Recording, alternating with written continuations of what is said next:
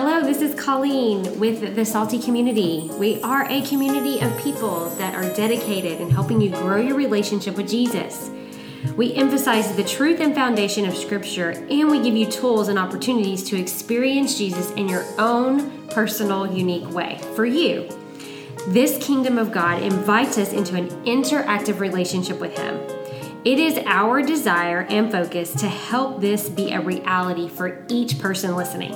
We do this through small group discipleship, where you get the benefit of learning from each other, and we also do it through podcasts, which you're listening to now. This group becomes a safe place to grow into more of what the Holy Spirit has for you.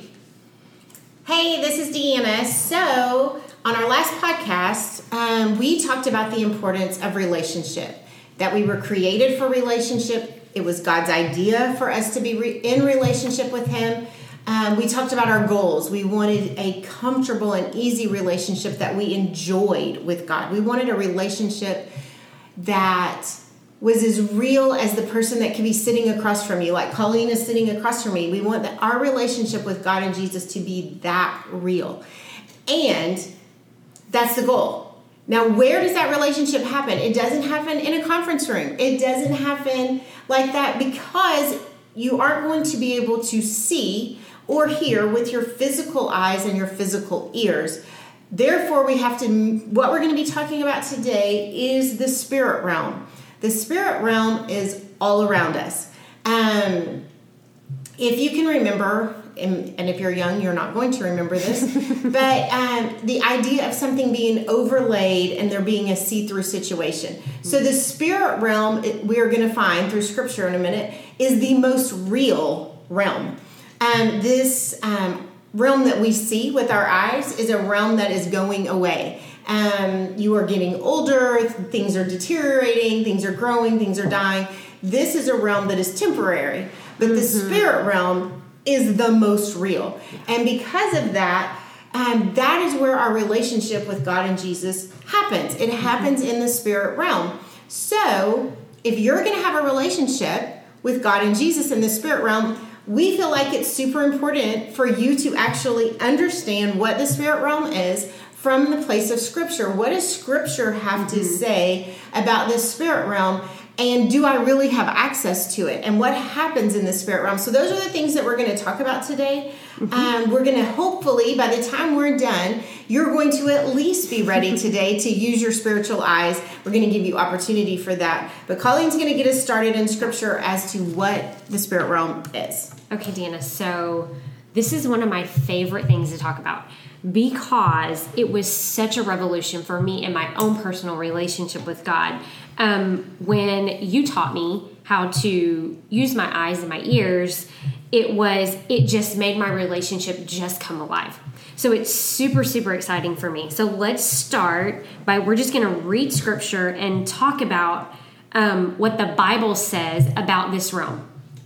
So in 2 Corinthians 4:18, Paul says, "While we do not look at the things which are seen, but the things which are not seen. For the things which are seen are temporary, but the things which are not seen are eternal." Okay, so the things that we see on earth, we can see those things. Those are so temporal. They're wasting away, like Deanna said kind of when she introed. But the things that we cannot see, which are in this spiritual realm we're talking about, we can't see them with our physical eyes, but we can see them with our eternal eyes. So I want to kind of give an example of this. Deanna has taught this class before, and she gave this really, really cool example of this really shines through when you're going through something hard. You can see this, and what happens is you're using your spiritual eyes, and you don't really know that you are, but you are, because you've played the what if game in your head, right? You've said, what if this? Or you've worried about something, and you've played out the whole scenario in your head, and maybe your spiritual eyes got used for something that wasn't good. But what we want to do here is we want to teach you how to use them for Jesus and for God. And we want you to sit in that place and not play that what if game or that worry. We want you to go to God first with everything. So I think that's super, super cool. Really great example. Also, we are seated with Christ, guys. Ephesians 2:6 says, we are raised up together and we and made us sit together in heavenly places in Christ. So we know that God is on his throne, or maybe you don't know, but I'm telling you now that God is on his throne. And Jesus sits at the right hand of the Father, and we are seated in heavenly places with them. So we're already there. We just have to open up our spiritual eyes and our spiritual ears to have access to this spiritual place and to go there with Jesus. Super cool. Need to be aware, and we need to be engaged. So Colossians 3:2, set your mind on things above, not on things on earth. So put your mind in that spiritual place, not in the things that we can see, but the things that we cannot see with our physical eyes. Super cool. So Ephesians 6, this is a place where Paul talks about an armor that we are supposed to wear. Now we know that we don't walk around in our physical realm with an armor on. But Paul is saying that there is an armor that we are supposed to wear in a spiritual place. In this spiritual realm, there are angels, and there's God, and there's Jesus, and then there is a battle going on with the evil of the world, right? The demonic and the devil and all of that. It is there happening around us in this spiritual place. So, if I need armor, then there has to be, I am supposed to be an active participant in the battle that is happening. And I cannot be an active participant if I don't join into this spiritual place and be a participant. So we are supposed to be engaged in battle using our sword and our shield and our breastplate of righteousness and our helmet of salvation. We are supposed to put those things on spiritually and use them and be an active participant in this realm. So Matthew 6:19-20 is, Deanna, help me out. This is where God talks about the importance, or Jesus is telling the people how important it is to store up treasures for themselves in heaven, or store up treasures in heavenly places. How do we store up treasures in heaven? It is something that you do not see in the physical realm. You're not going to see yourself storing up treasures. It tells us not to store up treasures where they're going to rot and where they're going to die and where they're not going to, they're not going to last. Someone's going to steal them or whatever. But to store up treasures that will have eternal value, that will last forever. And while you cannot see this with your physical eyes, as we develop and grow the muscle of our spiritual eyes, you will be able to understand and see when you are doing this. It'll be really cool to get to a place where you can see where you are storing up treasures for eternity, because they're not going to go away, because in the spirit realm things last. It has an eternal value. And speaking of eternal value, in John 15, verses 1-5, Jesus is talking about how he is the vine and his Father is the vine dresser, and that we are the branches that are connected to the vine. And in this place, we bear fruit. Only when we're connected do we bear fruit. Now, if you're a female and you've had a child, you can say, well, I have borne fruit, like I have fruit. But that's not what they're talking about necessarily. What Jesus is talking about is eternal fruit that lasts forever. When you are connected to Jesus, your life will bear fruit. It will have consequence. It will make things happen that will last for eternity. That only works when we're connected to him. And it is so much easier to stay connected to the vine if we can see him. And if we can hear him with our own spiritual eyes and our own spiritual ears.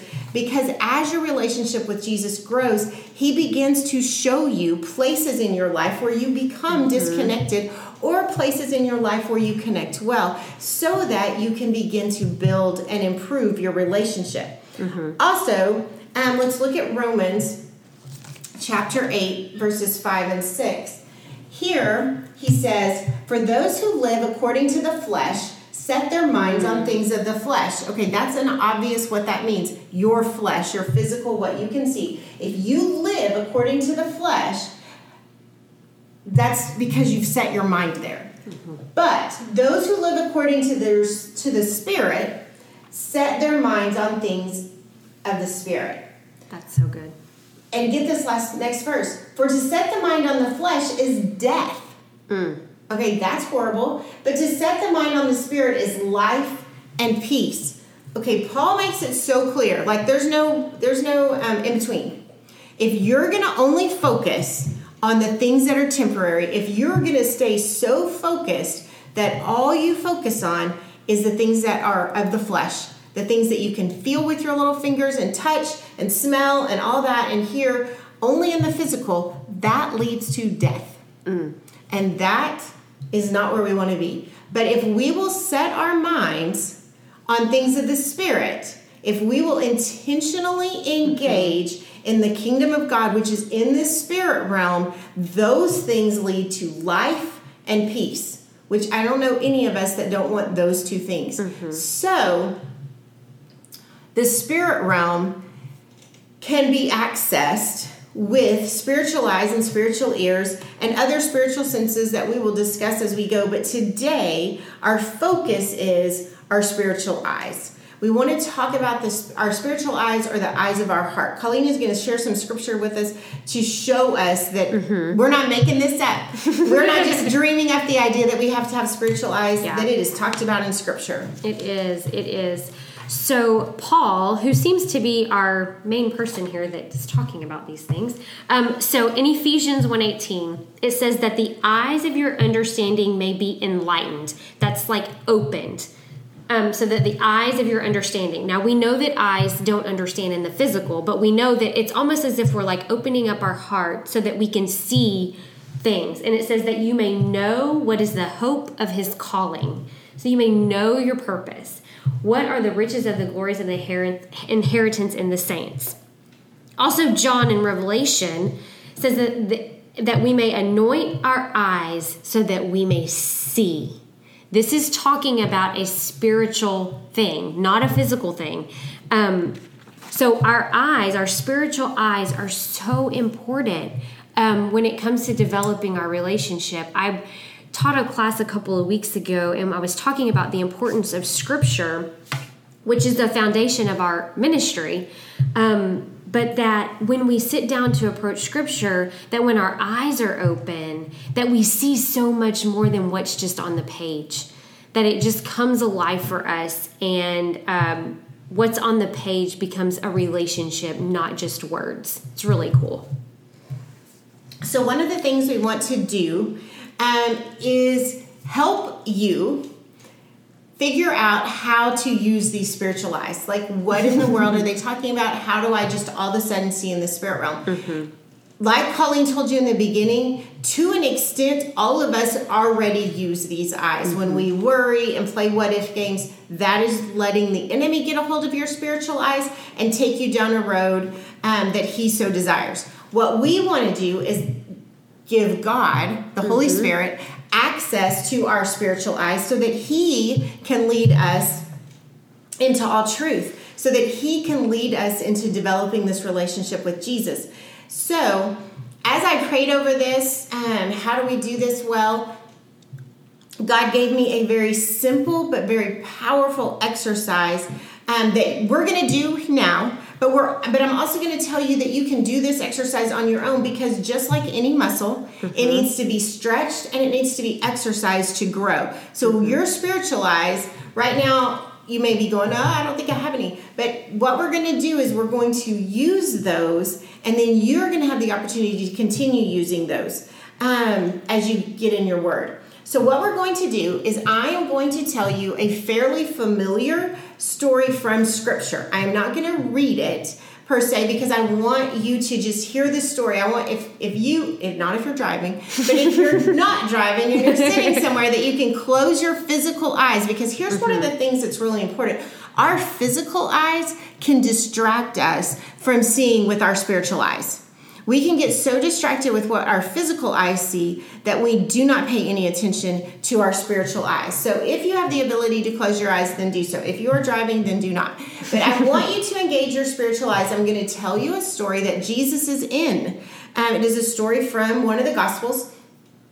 And I'm going to tell you the story. I'm going to kind of elaborate a little bit so that you can get drawn in. And I want you to just let yourself get drawn into the story, because what I want you to do is ask God, and I'm going to pray before we get started, because I want you to see yourself in this story. I want you to ask God to show you which character in this story that you are today. Like, who are you in this story? So what I want you to do, I'm going to pray, and then you're just going to be sensitive and listen to the story and figure out which character jumps out at you. Oh, that's who I am right now.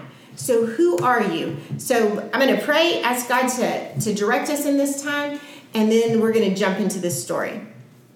Heavenly Father, Lord, I thank you that you have given us spiritual eyes and ears, that you didn't just leave us here and take off to do your own thing and leave us to do ours, because, Lord, that would be just such a loss for us. Lord, I thank you that your desire was relationship. And so, Lord, right now, as we get ready to practice using our spiritual eyes, Lord, I pray that you will just quiet the voices in our head so that we can hear what you want to say, that we can see what you want us to see. Mm-hmm. And Lord, in the name of Jesus, enemy, I tell you, you have no space here. You can't interrupt. You can't distract. In the name of Jesus, you are bound and gagged, as well as all of those who report to you. Mm-hmm. In the name of Jesus. And Lord, I thank you for what you're going to do. We ask all these things in your son's name. Amen. Amen. So the story that we're going to be listening to, that I'm going to be telling you, is from Luke chapter 5, 17 through 39. So if you want to go read it later on your own and do the exercise again, or just go get the exact details, you can do that. So Jesus is teaching. He is in a home, and he is teaching, and he is healing people, and it's crowded. He has now been doing ministry long enough that he is drawing crowds. There's not really a lot of space. In fact, the house is completely full, and around the house is full. They have the doors open and the windows open, so people are standing several people deep around the house, so that it's not even easy to get up to the door, much less in the door. So it is a very crowded space that Jesus is teaching, and people are receiving from him, and it's good. And then there's a man, and he hears and he has seen and he knows what Jesus can do, and he considers his friend. He has a friend who is paralyzed, who could never get to Jesus on his own, but he's like, if I can just get him to Jesus. So he goes and gathers 3 other friends, and the 4 of them together. The man is on his mat, which is where he has to stay because he cannot walk, and each one grabs a corner. And the guy's like, we're going to take him to Jesus. There's one who's a little skeptical. I'll go, but I don't know if he can do anything. The other 2 are going, how in the world are we even going to get up to him? I've seen that house he's teaching in. It's packed. The guy whose idea it was is not deterred. Let's just go and see what happens. Mm-hmm. So they grab the man, each grab a corner, and they head off towards this house. As they get closer, they realize the crowd has only gotten bigger, not smaller. And what are they going to do? So as they get closer, the skeptic, hey, how are we going to get up there? And then the one that was just along was like, hey, have you ever thought about going up on the roof? We could go up to the roof and come down that way. We can go around back, climb up on the roof, and let him down that way. The guy on the mat is like, this sounds dangerous. But I'm trusting you. The idea of being able to walk again is worth whatever risk. So they go up on the roof. They find a way to get on the roof. They begin to tear apart and make space in this roof for the man to be let down. The people inside the house with Jesus pauses as things begin to fall from the ceiling, dust and branches and things begin to fall. He pauses and looks up. The person who owns the house is completely baffled, who is destroying the roof of her home. Other people are irritated because Jesus' teaching has been interrupted. They don't like that what they want from Jesus is being interrupted for someone else. But the friends are not put off by any of this. They are there with a purpose. And so they begin to let their friend down through the roof. As he comes down through the roof, some people inside see the need and help. And they lower him to the ground in front of Jesus. And Jesus looks at the man, he looks at the friend and sees their incredible faith, and he tells the man, your sins are forgiven. Well, there's some Pharisees there. These are people that know the law, they're teachers of the law, and they are not okay. As far as they're concerned, only God can forgive sins. So they're irritated, and Jesus looks at them and says, so that you know that the Son of Man has authority to forgive sins, I say to you, talking to the man now, take your mat and get up and walk. And he does. He stands up. He picks up his mat. And that house that was too full that he couldn't get in, it parts like the Red Sea. And he is able to go out ecstatic. So excited he is walking. The friends from the roof have seen it all go down. They are rushing down the roof to meet their friend who can now walk, who couldn't walk before. This is a time of celebration, and even those people inside who were irritated to be interrupted are now rejoicing in what they got to witness. This was a move of God, and they knew it. So, that is our story. This is a story from Scripture. Who did you find yourself in the story? Who were you in relation to who Jesus was? Where were you at in the story?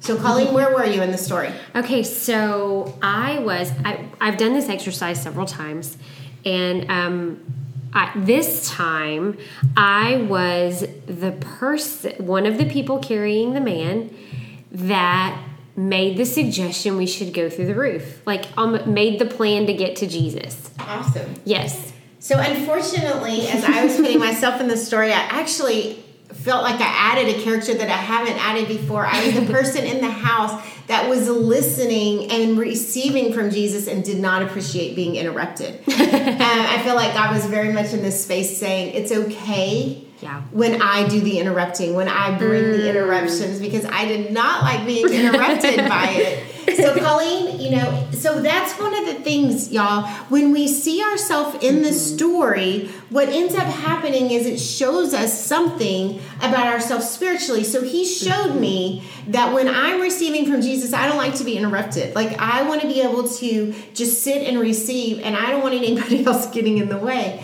But it is important to know that sometimes he brings interruptions, and those come with great miracles and great truth. So, Colleen, as you saw yourself as the person with the idea, what do you think that God is trying to show you about where you're at with him right now? So, I asked him, and he said to me, you're finally valuing our relationship.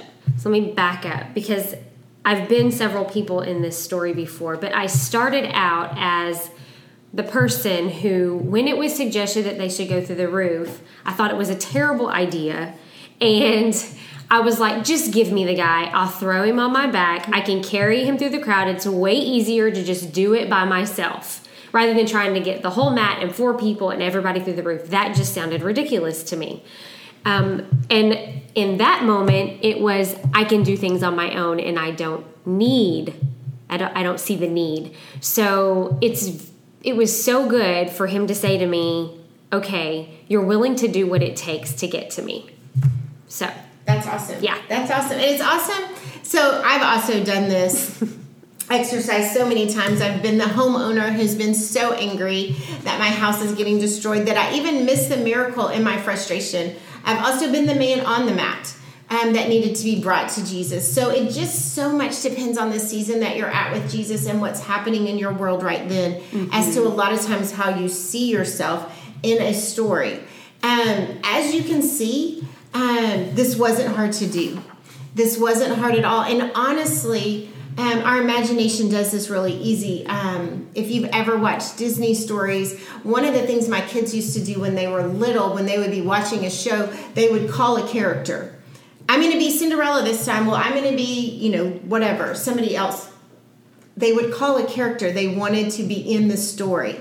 So this is really an exercise that is pretty fairly easy. Colleen is going to give you an exercise that you can do on your own to begin to help you build a really awesome relationship with the Lord.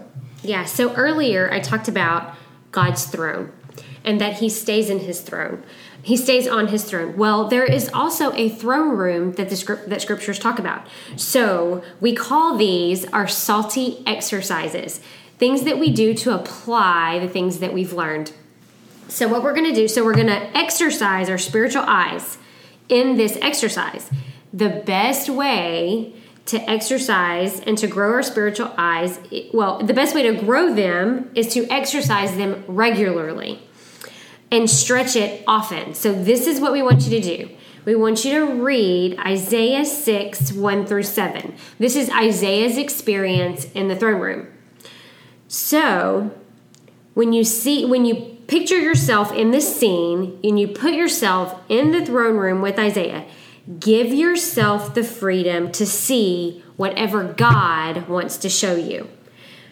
So there are other places in Scripture that you can read about the throne room, and that's Revelations 4. This is John's experience in the throne room. There's also Scripture in Hebrews 8:1, 1 Kings 22:19, and Psalms 11:4, all talking about his throne room. So this is what you're going to do. We got some action steps for you once you've done the exercise. So we want you to see the throne room of God. You probably will not see God's face, and that's okay. You can pray. You can pay attention to detail, or you can just have a vague sense of the room. The important part is to know that God is on his throne, and you are welcome there. So what are you doing? What is your posture like? Practice this several times and get comfortable in this place. Every time you visit, talk to God. Talk to God on his throne. It can be anything. Just make a point to talk to him. In other words, don't just sit there like I did for the first several times that I did it, and I was just there and I was scared to talk. We want you to have a conversation with the Lord. This may not happen at first, and it's okay. Just trust his timing. So I hope you enjoy this exercise.